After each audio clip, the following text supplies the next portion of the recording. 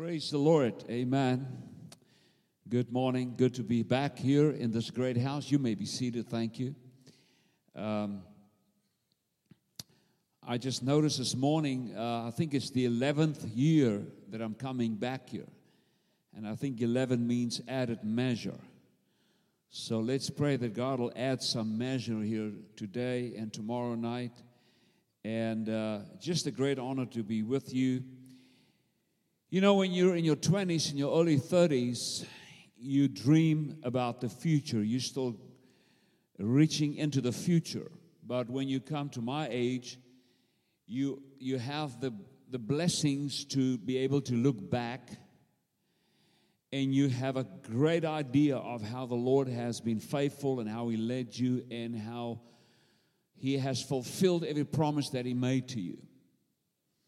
If I have time to tell you about the promises that God has fulfilled in our lives, you will have a stronger confidence than ever before that He is real. I spoke with Randy yesterday in the car and his wife, and I told them one or two stories about how the Lord has spoken to us and how He has fulfilled it. So I'm standing in front of you as somebody that graciously have experienced the incredible, detailed faithfulness of God. Extremely faithful. So it's a great honor to be here. Now I'm gonna introduce tomorrow night's storm by talking this morning about storms. I don't know whether this is prophetic that you're going to have a one tomorrow night, but I'm going to talk about storms today. You say, well, that's a very negative word. No. Before Adam and Eve, there were no storms. In heaven one day, there will be no storms. But here on this earth, we will have storms. And I'm not specifically talking about weather, bad weather. I'm talking about figurative storms. If you have never come through a storm, then I simply don't believe you.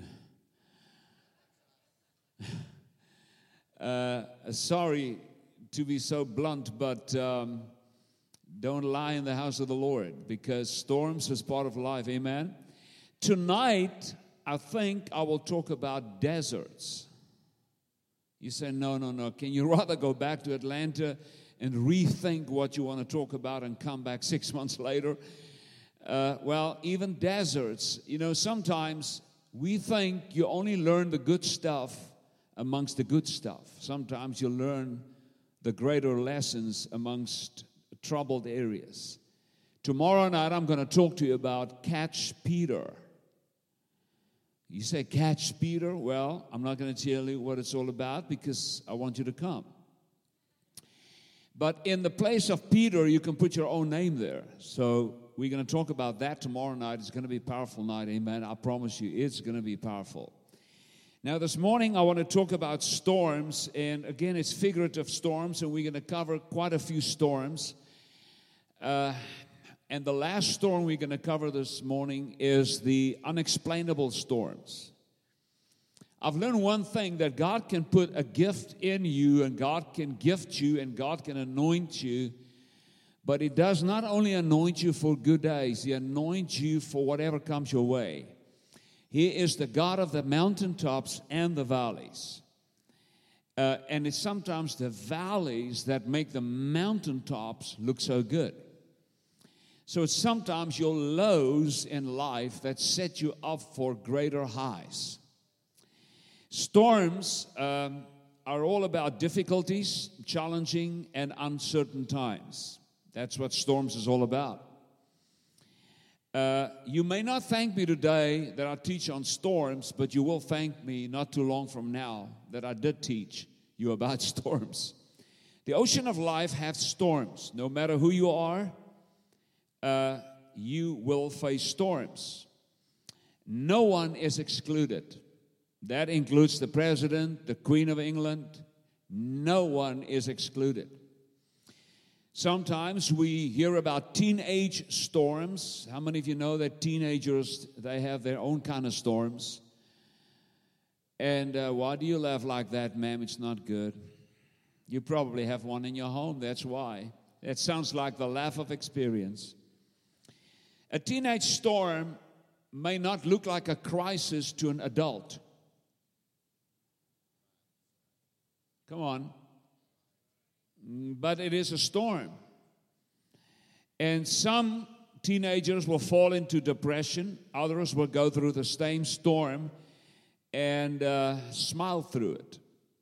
Never judge another person's storm according to your own perception, because you just don't know what other people go through. Be careful to be critical, because tomorrow it's your turn. And I'm not negative. I'm just helping you. I'm 70 years old this year, and I don't look 70. I know that. But I've seen a few storms, and I've seen incredible storms the last 2 years. And I'm not referring to COVID. I'm referring to churches going through storms, pastors going through storms, pulpit going through storms. I've seen it. I've seen the worst storms in the last 2 years that I've ever seen in 42 years. So I'm speaking about a little bit of experience. Okay. The Bible talks about storms. You will find Jesus in storms. All storms are not the same. And there's different reasons for storms. So that is my little introduction. Finally, I've got some notes after all these years. There are explainable storms, and then there are unexplainable storms. And we're going to end with an unexplainable storm. And I hope that by not being able to explain the unexplainable, that I will explain something that is unexplainable. That's very deep. Okay. And then you have satanic storms that is meant for destruction and so forth. But let's go to the first one, and we find this guy in the Old Testament, and his name is Jonah. You guessed right, it's Jonah. The Bible does not say much about Jonah. There's 2 or 3 pages on him. But the first thing I want to say is Jonah, and we all know what happened here. Jonah went completely out of the will of God because of disobedience. But the beautiful thing about God is, although Jonah was out of God's will, he was never off the radar. That's what I love about God and His grace. That sometimes we spin out of control, but we are still on His radar. And we're not going to read a lot of verses there because I have so many other verses I want to go to. But in Jonah chapter 1 and 2, you can read it for yourself. The Bible says that God sent him to Nineveh. God gave him a word to go to Nineveh. And the word of the Lord came to him and Jonah, and he said to him, "Arise, go to Nineveh, and cry out against the wickedness of that city." But Jonah arose and flee to Tarsus from the presence of the Lord. Now, the first thing I want to say is you can never flee from the presence of God. It's impossible. God is everywhere. He's going to find you. Nineveh is the capital city of the then Assyrian people. Jonah left Joppa, which was Tel Aviv, the modern-day Tel Aviv, and he went to Tarsus completely into disobedience. Now, why do I start with disobedience? Because every one of us has the incredible gift to be disobedient. Say to the person next to you, you are gifted in that area. Come on. We are all, Shane is shaking his head, but I will deal with him later on. I mean, he's included. He thinks he's excluded. He's not.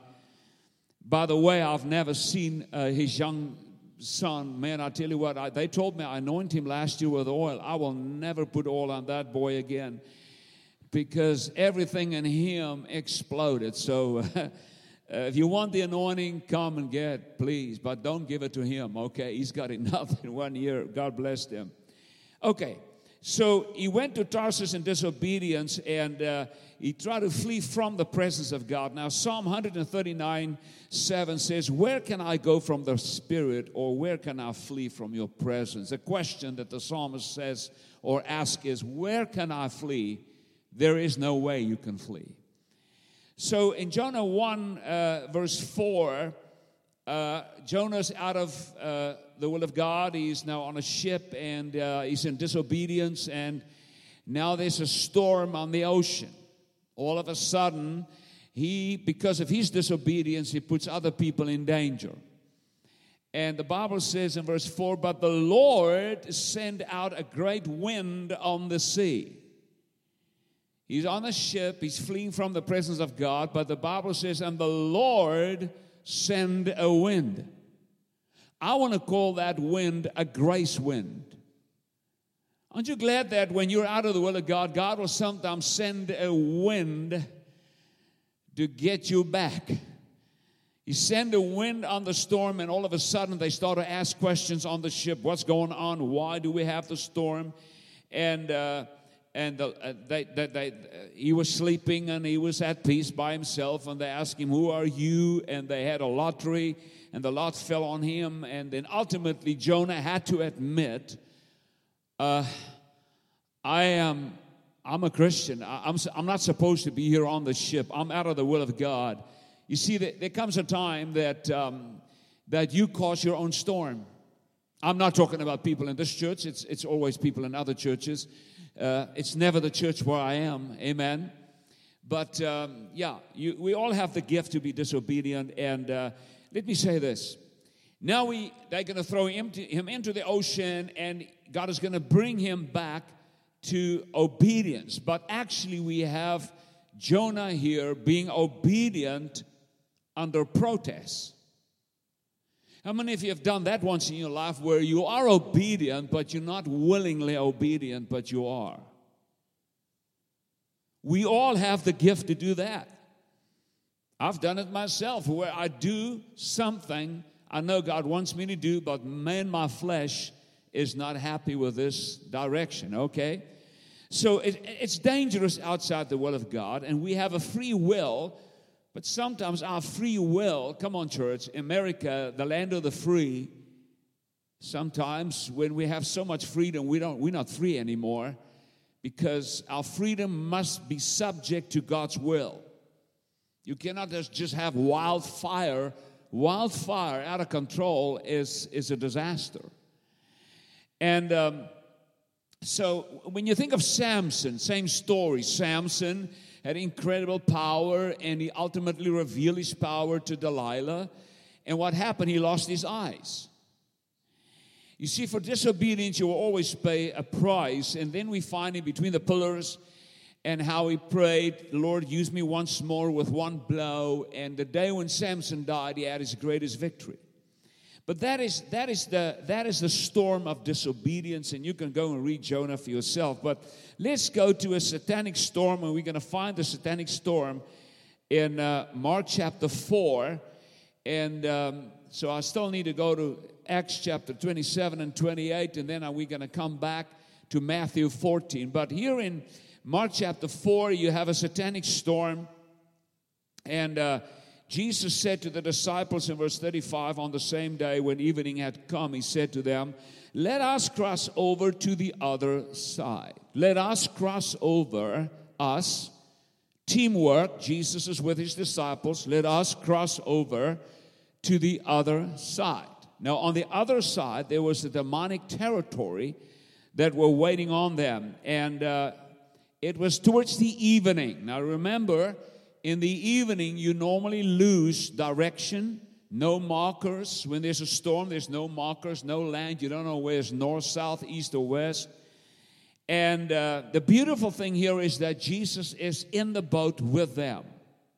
Jesus is in the storm with them. So that tells me that you cannot claim because you're a Christian you will never go through storms. You will go through storms, whether you know the Lord or not. You will go through it. And so the Bible says that it's towards the evening, and a great windstorm arose, and the waves beat into the boat so that it was filling. And but he was at the stern asleep on a pillow, and they awoke him, and they said, Teacher, do you not care for us? What I love here about Jesus is that he was sleeping in the storm. That tells me that God says you can have peace in the midst of a storm. He lives what he teaches you to be. He demonstrates what he teaches you to be. And then he arose and he rebuked the wind. He rebuked the wind. Now the Bible says in verse 37, just go back there for a moment, the Bible says in verse 37, a great windstorm arose. Arose. That word arose from the original language is a word that it means when things catch you off guard. You cannot live this life and not be caught off guard sometimes. How many of you have been caught off guard by things that happen in your life and you have no idea why did it happen? That's what happened right here. That word means that they were caught off guard completely. Completely. Something abnormal arise in your life. Jesus rebuked the wind. Now, when Jesus rebuked the wind, he rebuked something that he created himself. So he rebuked wind that he created, because wind normally brings rain. But now he rebukes the wind. That tells me that there's something demonic going on here. Now the word rebuke, when Jesus rebuked the wind, that word rebuke is the same word that Jesus used when he rebuked demons. That tells me that you can have weather that is demonic. Come on. Now, what is going on here? You know, when you look at this, you will notice in this modern day, when you work with insurance companies, they will call the weather the acts of God. Or it must be the acts of God. It's because they cannot explain it, now they blame it on God. Come on. They call it the acts of God. It's not always God. Don't blame everything on God that goes wrong. And they blame it on God. He's now the creator of disasters. Here is the bottom line truth. This storm was purely a demonic attack. The devil had one thing in mind, and that is to kill Jesus. He tried 6 to 7 times to take Jesus out. Why? Jesus carried holy blood. And you need to get rid of holy blood, because holy blood shed on the cross will rescue humanity. And the devil decided, I need to stop that. I need to drown him, because if that blood is going to flow, and if this man reached the other side, remember the Bible says, Jesus said, let's go to the other side. Church, and now the purpose here was to kill Jesus. So when you carry the Lord in your life, you will sometimes have an attack that will come against you because of what you carry. I remember a few years ago when we had that big upper room and we had the whole world coming in, my wife was diagnosed with cancer. When we got the news that day, it was 3 months before the largest budget that I've ever had to stand in for. I had so much pressure on me, and when I got the news that my wife was diagnosed with bladder cancer, I knew immediately this is Satan working against us, because he's afraid we will reach the other side. We were on our way with the upper room into some territory that was not good for the devil. And you need to know that the enemy, the devil, will attack you, but it doesn't mean he's going to stop you from going to the other side. Now, when you look at Mark chapter 5, you will see on the other side, and I'm not going to go into the detail there because there's a phenomenal word there. There was a demonic man who controlled the whole region. Nobody could bind him. Nobody could control him. And he destroyed everything. And so the whole territory belonged to Satan. And the devil knew that if Jesus arrived on the other side, he's going to bring order where there is disorder. Because when you go to Mark chapter 5, verse 15, you will see that the people came to see who this Jesus is, and they saw the man that was demon-possessed sitting clothed in his right mind with Jesus. That man was never sitting. That man was never clothed. He was half naked. That man was completely out of control. But the demons went into the swine, and now they saw the man sitting clothed, right mind. They saw a picture of what a community looked like when Christ is in full control. And the Bible says they were afraid. So what am I saying to you? When God attacks this church, or when the devil attacks this church, it's because the devil realized this church has an other side. When the devil attacks you, the devil knows, if I can get you out now, I will stop you from bringing order on the other side. Because Jesus specifically said, let's go to the other side. So sometimes even governments can keep people in bondage. That's why we need to discern the hour that we're in. Because we are in an hour of evil and darkness, and we as the body of Christ need to discern. We will reach the other side. We will accomplish our mission. We will get the job done. You will survive. You will live, and the enemy will not take you out. 2 Corinthians 10 clearly teaches us that Satan should not take advantage of us, for we are not ignorant with his devices. Luke 1 verse 9 says he gave us authority over demons. James 4:7 says, therefore submit to God, resist the devil, and he will flee from you. Submit to God, resist the devil, and he will flee. It doesn't say resist the devil and he will flee. No, you can only resist the devil if you submit to God. You see, your power is in your submission. Your power is not in how eloquent you speak. I know Africans that cannot speak well, but the moment they start to operate in the spirit, demons flee all over the place. Why? Because they live in submission to God. But then you have, now that is a satanic storm. We're not going to go and spend much more time on that one either. But let's go to Acts chapter 27, because here we find a phenomenal story of another storm. And you probably know the story so well.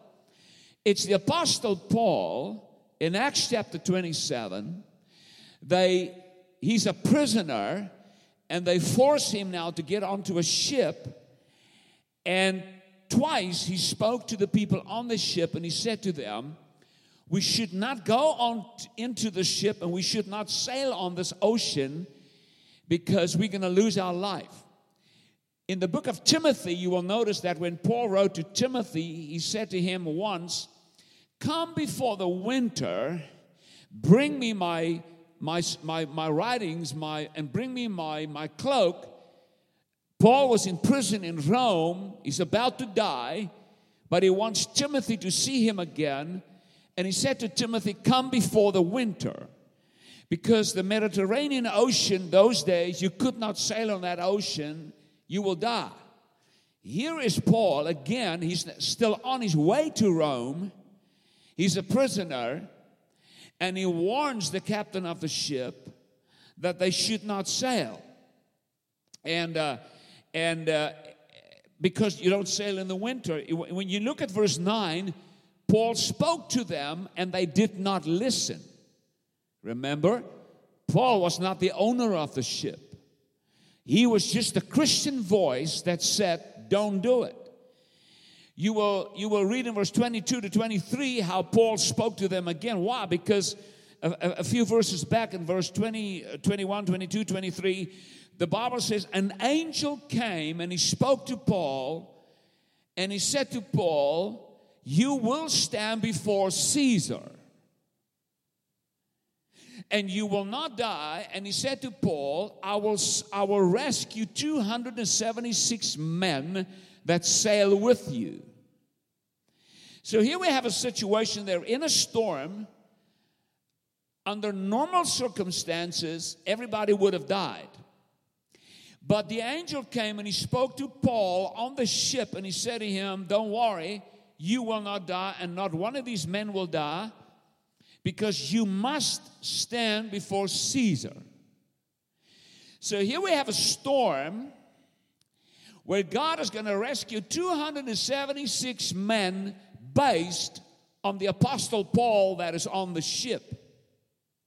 You will notice that when the angel came, the angel never spoke to the captain of the ship. The angel never spoke to the owner of the ship, and maybe that was the captain of the ship. He spoke to the man who had a heavenly mandate on the earth, Paul. And sometimes it's because of the presence of men and women that have a heavenly mandate that God will rescue a nation, not because of who's the president, but sometimes of who is in the nation and who is praying. Because Paul was the man who had a heavenly mandate, and God saved that ship because of Paul and because of his mission, because the angel said, you must stand before Caesar. So I want to say to all of you is, although America will go through a storm, America should thank the church. Because if you remove the church out of America, the storm will last and the storm will destroy. But God is rescuing this nation because of the body of Christ that is on the ship. We're all sailing as one nation, but when the crisis comes, the angels will not visit the White House. The angels will not visit the Prime Minister of England. The angels will speak to the church, because our mandate will be the reason you and I, the salt of the earth, we will be the reason why God will rescue a whole nation, even if they are unsaved. Come on. So that is the picture there. But now I want to cover something which is so powerful. Storms bring opportunities. You need to listen to this. Storms brings opportunities. So don't run away from your storm, because sometimes what looks dark and dangerous today carries something good tomorrow. Because you will notice in Acts chapter 28, they arrived on an island, Malta. That's a beautiful story. The Bible says they arrived on the island Malta. It was raining, it was cold. Paul made a fire. A snake came out of the fire, and the snake bit him by the hand. Remember? They just lost the whole ship. The ship is just debris. But 276 men made it, because Paul said to them, the angel told me you will not die. I tell you what, that's prophecy. That's prophecy. Don't prophesy from a 5-star hotel. Prophesy from a crisis and rescue a nation. And they will have respect for you. And that's why the respect for the church will have to come back. Because America will learn that the people that God really respects is the body of Christ. Amen? So what happened here is a snake came out of the fire and bit him by the hand. Very interesting that the snake bit the same man that had an angelic visitation in chapter 27. Can you see what's happening? The devil is against those who carry the mandate from heaven. But cheer up. The bite of Satan will not take you out. Because the bite of Satan came here, but Paul already knew. The angel told me, I will go and I will stand before Caesar. Cheer up, church. They are now on the island Malta. The Bible says that when they saw the snake bit him by the hand, they said, oh, he must be a murderer. You can read it for yourself. There's always people that jump to conclusions when things go wrong with you. Don't listen to people's assumptions about you. Because the Bible also says that when they saw that Paul did not swell up and die, because the Bible says they thought he will swell up and die. And then when they noticed he did not swell up and die, they said, oh, he must be a god. So in the eyes of those that criticize, he was a murderer. But when he did not swell up and die, they promoted him to a god. Can you see how powerful it is? God will sometimes use the bite of Satan to promote you in the eyes of people that would have criticized you. Storms bring opportunities. Here is the opportunity. The Bible says, and you can read it for yourself, verse 7 says, and in that region there was an estate of a leading citizen of the island whose name was Publius, and who received us and entertained us. And it happened that the father of Publius lay sick with fever. They brought him to Paul. Paul prayed for him. God healed him. Now, they brought all the sick people of the whole island, and God healed them all. Malta means honey. Now God is bringing the sweetness of healing to an entire island that was never on the agenda of Paul.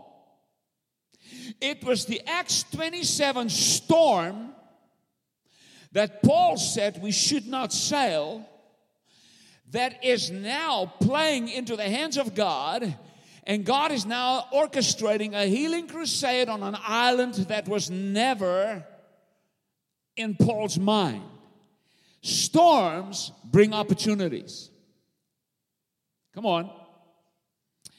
And even today, you will notice that on that island, even today, it's probably one of the most populated places in the world when it comes to church buildings. The footprint of Paul still shows today on that island. I'm not sure what kind of churches it is, because everything changed probably, but the original footprint of Paul still shows. And I want to cheer you all up and say to you, your storms carry something sweet for people that you did not even think about. Come on, church. Storms brings opportunities. Amazing that when Paul spoke to them in verse 9, they did not listen, of chapter 27. But when Paul spoke to them in verse 23 and 22 and 23, and he said to them, not one of you will die, all of a sudden they listened to him. Many years ago, when God spoke to me about the upper room, I said, Lord, how will America listen? Because America will not listen as long as they are in control. And the Lord said to me, I know how to force America to listen. And what happened here is, when the storm hit, and Paul said, an angel stood by me tonight, they listened. Come on.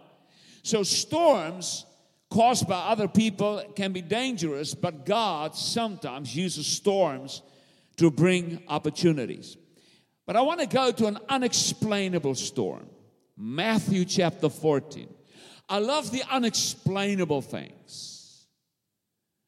The things that leave me asking more questions, having no answers. Come on. Now in Matthew chapter 14, before we go to verse 22, you will notice that Jesus just multiplied the bread and he just fed 5,000 people. Isn't that amazing? Just before the storm, Jesus fed 5,000 people with bread. It's amazing when you go to the Garden Gethsemane, there was only 3. When you go to the cross, there was only 1. It's amazing that the closer you get to the cross, the smaller the crowds become. Come on. So Jesus gave bread to 5,000 people. And we love the bread conferences, where we get a t-shirt and we get a CD and we buy the latest hat that says, make Heber Springs great again. Come on. I didn't say anything strange. I don't know why you laugh. But we love the bread conferences where we get something. Oh, the church loved bread conferences. Oh, the 3 keys to more money and the 5 steps to greater breakthroughs and the 7 ideas how to We love those kind of conferences. I call it the bread conferences.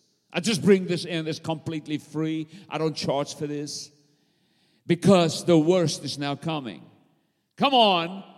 From the bread to the Gethsemane, the crowd was 3. The cross, the crowd was 1. May God help us that we are not only bread people, but may God help us that we are people that will go with Him to the Gethsemane and also to the cross.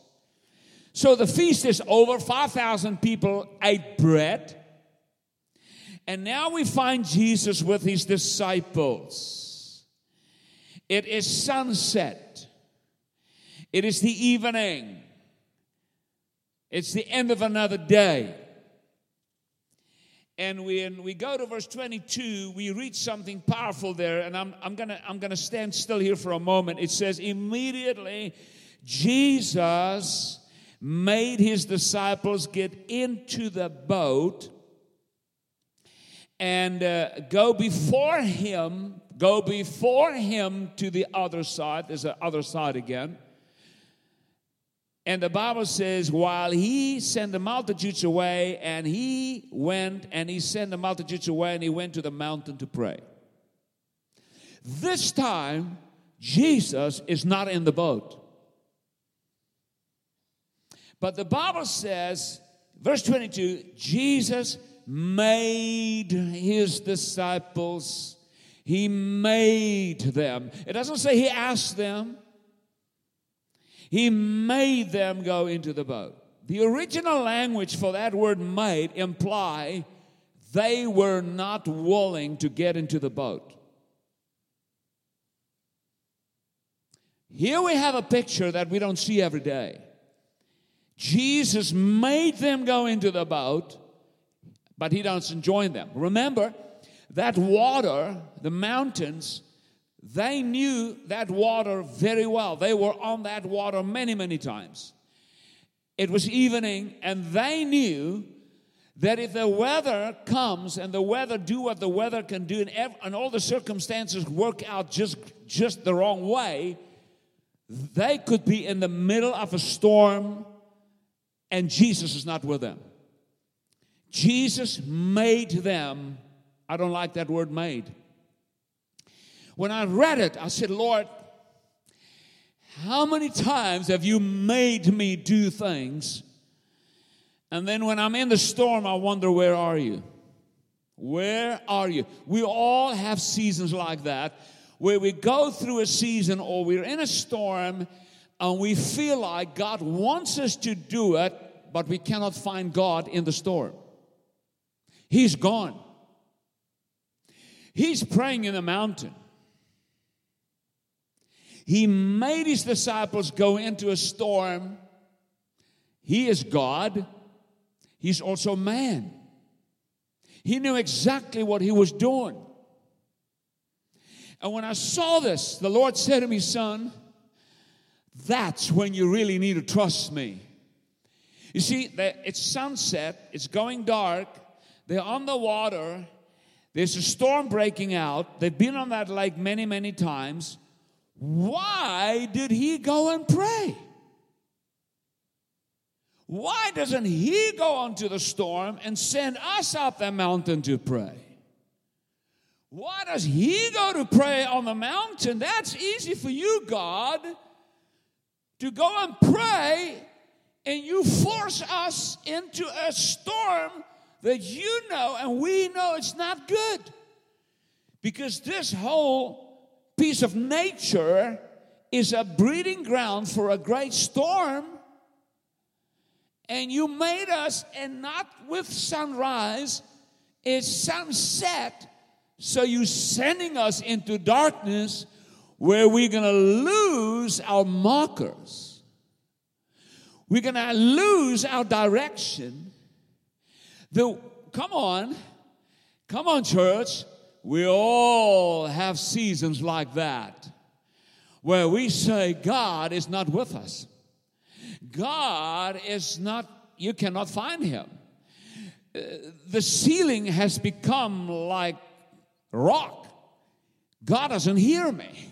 Where is He? Come on. Bible says, and the boat was now in the middle of the sea tossed by the waves, and the wind was contrary.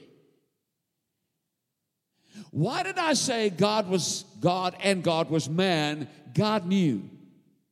There's nothing that he doesn't know. He knew as God in flesh, he knew exactly what he was doing. But you see, church, it's sometimes out of the unexplainable things in my life that when I get through it, I'm a different person. Come on. I'm a different person. And what happened here is the boat was in the middle of the sea, tossed by waves, tossed by waves. There come seasons in your life that you are tossed by circumstances and God is nowhere to be seen. Tossed by a wave, the wind was contrary. So the wind was there, but it was not a good wind. And they're in trouble. So here we have a situation that we still don't have the answers. But I think I do have the answer in what I've learned. You see, sometimes we learn better under pressure than what we learn when things go well. In 2001, I arrived in America, and after about 9 months in the country, I said to the Lord one day, I said, Lord, who is my enemy in America? And the Lord answered me and he said, the name of your enemy is comfort. Comfort is something that unless God shakes you out of it, you will not leave it willingly. I'm sorry, guys. I wish I could have brought you a better word. Next time I will bring the 3 keys to how to generate more money and the 5 ideas how to become a multimillionaire in 5 years. I will bring all of that next time. But this time, let's get through the storms. Okay? Okay. Hallelujah. And so the Bible says, now in the 4th watch, watch this, in the 4th watch of the night, Jesus went to them. Jesus now decided he's going to visit the disciples in the storm that he chose not to be part of. And he waited for the 4th watch. The 4th watch of the night or the morning was that time of the day that they believed Satan is in total control. It was early in the morning. Jesus did not come to them on the 1st, 2nd, or 3rd watch. He waited for the 4th watch. Because when they saw Jesus on the ocean, they said, it is a ghost. It is a ghost.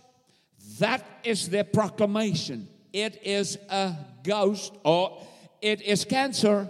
Yeah, that's what it is. Yeah, I'm going to die. Yeah, it is a ghost. And the Bible says, and they cried out for fear. First they made a statement, then they did some worship. Come on. You see, you cannot preach one thing and your worship is different. They made a negative statement. It is a ghost. It is cancer. It is my end. I'm going to die. It's the 4th watch. This is the hour that the devil controls. And we are right there right now in this world. Some people believe we are in a 4th watch. But Jesus decided, I'm going to visit them in the devil's hour. And Jesus decided, I'm going to act like God. You see, sometimes God must allow a storm to come your way so that you can see a demonstration of the supernatural. Come on. Sometimes the greatest miracles happen in the darkest hours. Go to other nations that is persecuted and you will hear stories that is phenomenal how the Holy Ghost is demonstrating miracles. It's incredible. So they believe, this is the end, because they were controlled by 4th watch thinking. How many of you know there is something like 4th watch thinking? You know, if you watch CNN and Fox News and ABC and NBC and all the C's all the time, your mind is going to become what they say. And if you are polluted with what they say, you will probably believe what they've said, and you will start to make proclamations based on what the news said. That's what because they were fourth watch polluted. They were polluted with what the fourth watch is all about. Oh, it's demonic. Jesus said, I'm going to visit my church in the fourth watch. Jesus, by implication, is going to show them the supernatural in the darkest hour. And I want to say to all of you, it is in the storms that you cannot explain that God will show himself stronger than in any other storm. Because now we have that guy in the ship, and his name is Peter. And I'll talk to you about him tomorrow night. He's a strange guy. He's a strange guy. He's different. And tomorrow night we're going to go into his character. And we're going to pull him apart. And I'm going to tell you a few bad things about him. But he's in the boat, and he said to Jesus, I don't want to preach about if it now, because we all have seasons where we if it. Yeah, we're not sure. Because we are in an unexplainable situation. Come on, church, there comes times in your unexplainable situations that you're not sure whether it's a ghost or God. Even the mighty Peter was an if it. If it is you, command me to come to you. Now, come on, Peter. He wants to walk on water in the devil's hour. You see, there's always somebody with an appetite for the supernatural, even when their character is still skewy. He wants to walk. You see, he saw Jesus and he realized, if that is Jesus, I've never seen him like this. I want to ask him, is it possible that I can come to him? And Jesus said, yes, come. Come. You see, sometimes God will train you your best walk in the hour that you cannot explain. Sometimes you will do things in the hour that you cannot explain. And when you come through it, you will say, I had no idea why he made me get into that boat. But man, did I learn a few things since that day when he made me. Church, can I be honest with you? There's several things in my life that I was not willing to do. But he made me. Can I be honest with you? I love America. I was always impressed with America. But I never wanted to live here. I'm Africa. My heart is Africa. I love Africa. But he made me. And I'll tell you what, when he made you do things and it doesn't go well, then you have a lot of whining to catch up, and he's not even there because he is praying. He doesn't hear my whining. He's praying. I mean, he's spiritual. He chose mountaintops, but he pushes me into the uncertain season, and then he's just quiet.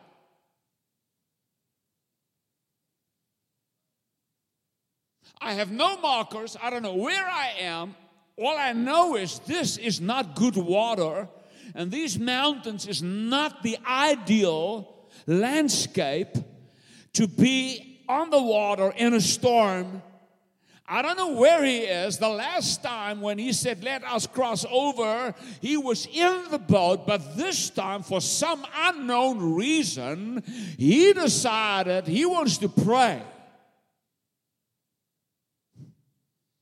Welcome to the unexplainable.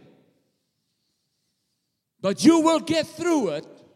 Just stop whining. Come on. You will get through it. Because just when you think you're going to drown, something will appear on the ocean. And you will learn to know Him in a way you've never known Him before. Come on. I mean, He just made 5,000 eat bread. And they probably thought, man, if He can give us bread like that, I wonder what dessert will look like. Well, dessert never came. The dessert after the 5,000 bread was a storm that He forced on us. I can imagine the discussion in the boat. I can imagine how they spoke with one another and they said, where is He? Why did He go and pray? But church, that's the unexplainable. But Peter learned to walk in the unexplainable hour. And I want to say to you, when you learn to walk in the unexplainable hour, you will discover something about God, and you will discover something about your own faith you've never known. You are stronger than what you ever know. You are capable of more when you're under pressure. You just don't know it. You know, I've always said it.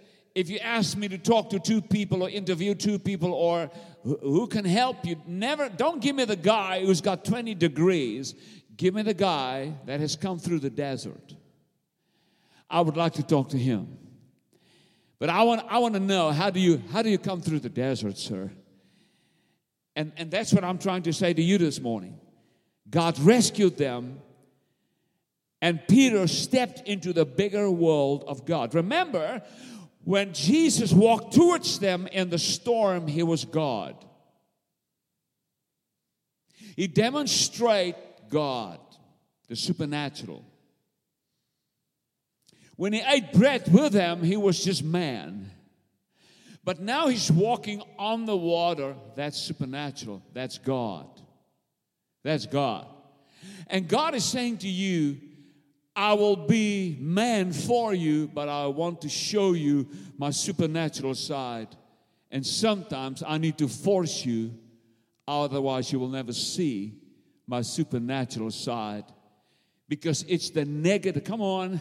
When the background is black, the diamond looks at its best. You never appraise a diamond on a white background. You put it on a dark black background so that you can see the quality of the diamond.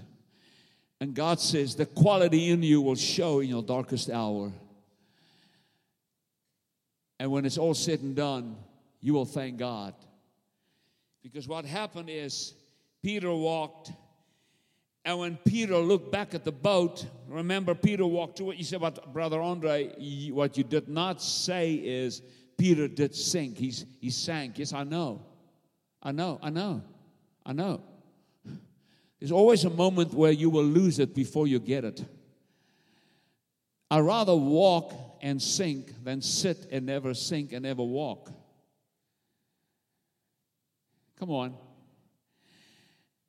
How many of you have an appetite and you say, I want to know Him, not only as the Jesus that became flesh, but I want to know Him in His supernatural abilities. That's going to happen in the days that you cannot explain. Many, many years ago, a great man of God in South Africa built a huge church, one of the biggest churches in South Africa those days, and this man only had grade 9, I think. He was not the smartest guy on school, but man, God can use his faith. And When he built this building, the news came and they asked him questions and they said to him, "Sir, what's next?" And he said, "I have no idea."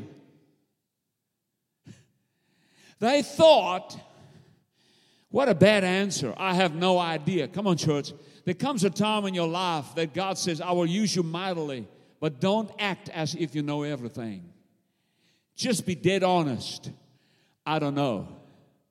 I'm just walking by faith. I don't know how I got through the storm. You saw me come through the storm. Don't think I'm good. It was just an act of God's grace that brought me through the storm.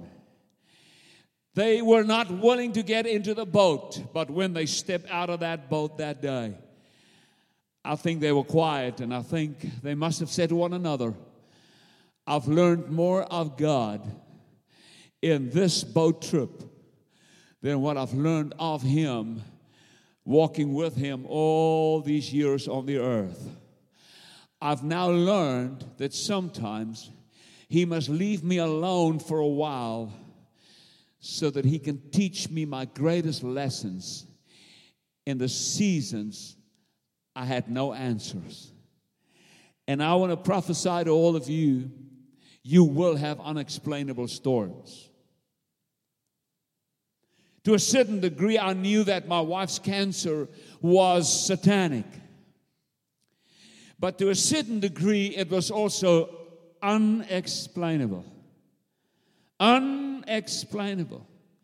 Here I am, this mighty man of God. I've prophesied to so many people by the grace of God, and I say it again, I cannot prophesy to you because I'm gifted. I prophesy to you by the grace of God. Thousands, and suddenly I'm standing in my bedroom. I'm canceling meetings.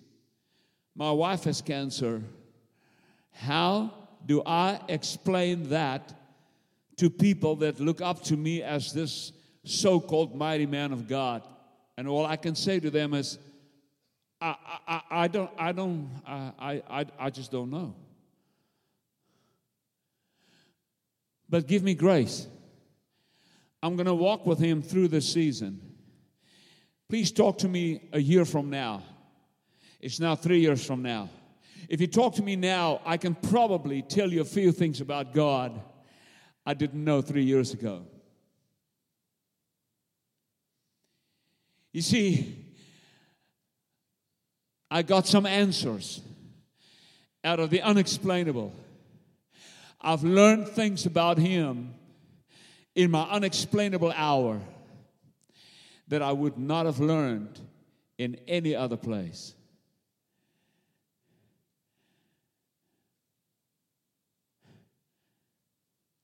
He's praying. You may think He forgot about you, but you are still on the radar. You are still on the radar. It's like the prodigal son. Prodigal son took his inheritance, went away from his father's home, and I need to stop now. What is the time?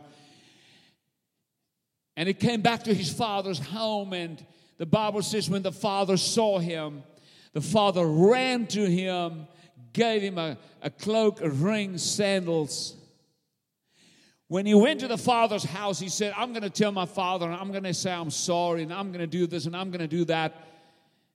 Well, he knew that he was going back to the father's home, and he thought he will see his father first. But you see, the father had such a desire for him to come back that the father watched the road every day, 24/7. Why? Because on the side of the father, the son was never off the radar. He expected there will come a day that my boy will come over that hilltop, and he will still work on his confession, and he will not even notice I'm already running towards him. Because what he doesn't know is he's never been off my radar. He reminds me of Jonah, who was not obedient. But I have some winds that I can send because he's on my radar. He thinks I doesn't know where he is. I know exactly where he is. I know exactly where he is on the ocean. If I found him on the ocean, I send the wind. I know exactly what ship needs the wind called my grace wind. It's like Paul is on an ocean. He's on my radar. That's my man. He wrote 27% of the New Testament. He must go to Rome because, come on, I need him in Rome. Oh, but he's gonna lose the ship. Don't worry. Acts chapter 28 says, 3 months later, Paul left on another ship for Rome. You may lose your ship, but you will get another ship. God knows what he's doing. Especially when he made you go into the boat, sundown, dark, and you don't feel good about it. Oh, man. Oh, man. Oh, man. Sometimes I still don't feel good about things that God forced me to do. Come on.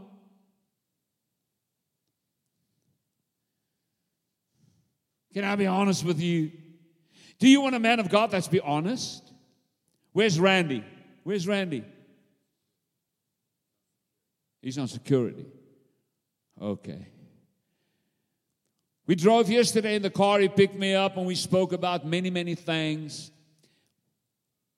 And we spoke about ministry. And I said to him, Randy, I said, to be honest with you, Randy, if you want me to be honest, I don't want to be in your car. I don't want to preach at Heber Springs. Because I'm preaching for 42 years, Randy. And Randy, I do about 80, 90 flights a year, Randy. Randy, I would love to be home. Well, I didn't tell him about this story. But Randy, the reason because every time I fly, they say, how was your flight, Pastor? Oh, my flight was good. My flight was good. I don't even hear it when you say, how was your flight? I just know the answer. It was good. What can I say? How was the meal, Pastor? Oh, great meal, Randy. Oh, great. Brazilian food was yesterday. I never had Brazilian. It was the best. But to be honest with you, I don't want to do Brazilian food. I don't want to fly to Little Rock. I don't want to be here. But I am. Because he made me do things. Come on, church.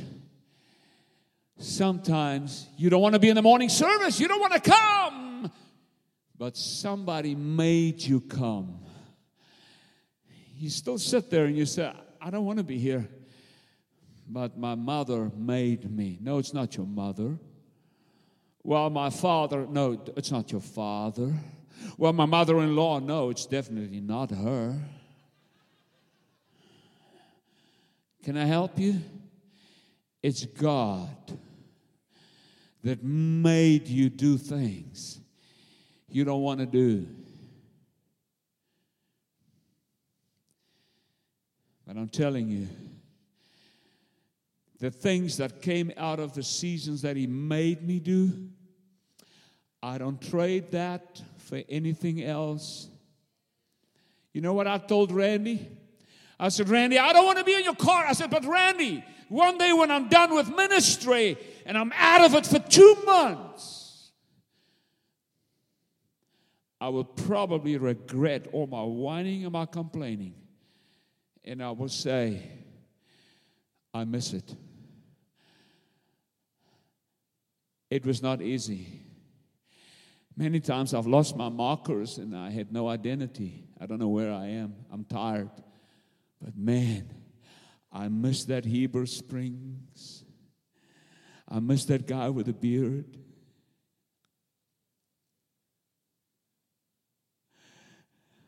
I miss Jojo with his white shoes.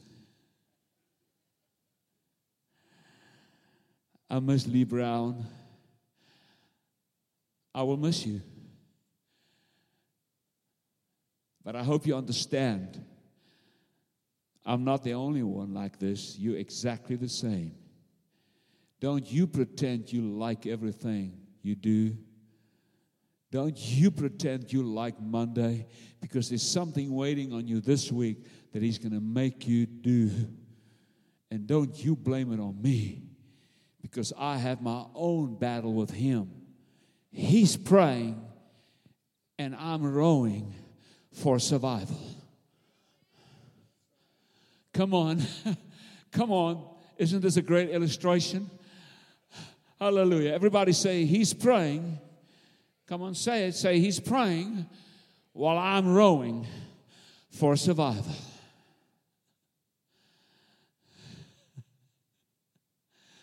I pray that God will bless you. I pray that you will enjoy your storms. I pray that when the wind is contrary, you will remember me. But I will be in Atlanta. Don't you call me. You've got your storms, I've got mine. But somehow, my Heavenly Father, He will bring us through it all. There's an old song that Andre Crouch sang many, many years ago. Through it all. Do you remember that song, brother? That was long before you were born. Through it all. Oh, man, he sang that song so beautifully. He brought me through it all. How many of you I can say this morning, I've come through it all. I've come through it. Amen? And I'm still going to it. If you say this morning, Lord, do whatever you want to do, I know I will see the supernatural in my unexplainable. Stand on your feet, and I want to pray over you, and I want to decree victory over you in Jesus' name. It's 12 o'clock. It's time to go home. The preacher was long-winded this morning. But come tonight, we're going to do some deserts tonight. I hope it goes better tonight, because this was pretty negative. Hallelujah. But I promise you, you're going to find Jesus in the storm, but you're also going to find Him in the desert. And if Jesus is in the storm and Jesus is in the desert, I say, Lord, then I want to go with you, because I'd rather walk with you in the desert than walk with the devil in Canaan's land.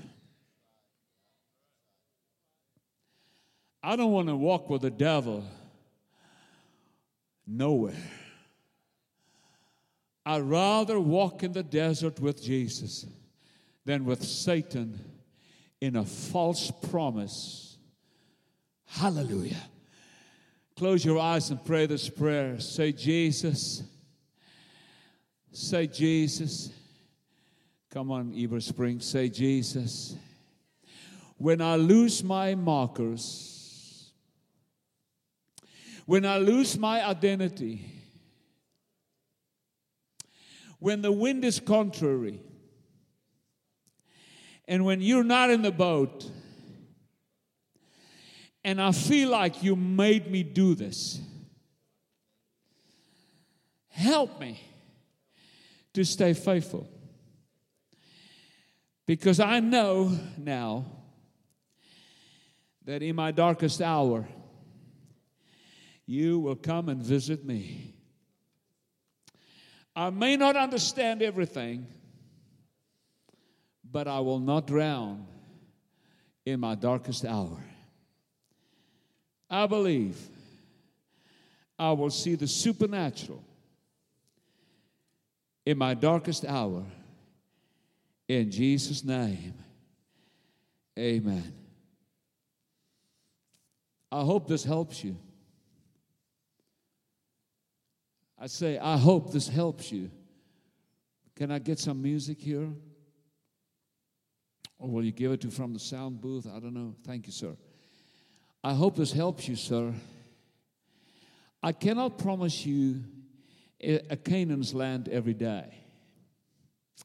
I cannot promise you you will have the best week. You see, we live in America where it's all about the best and the best and the best. I'd rather prepare you for how to walk with God in difficult times. Come on.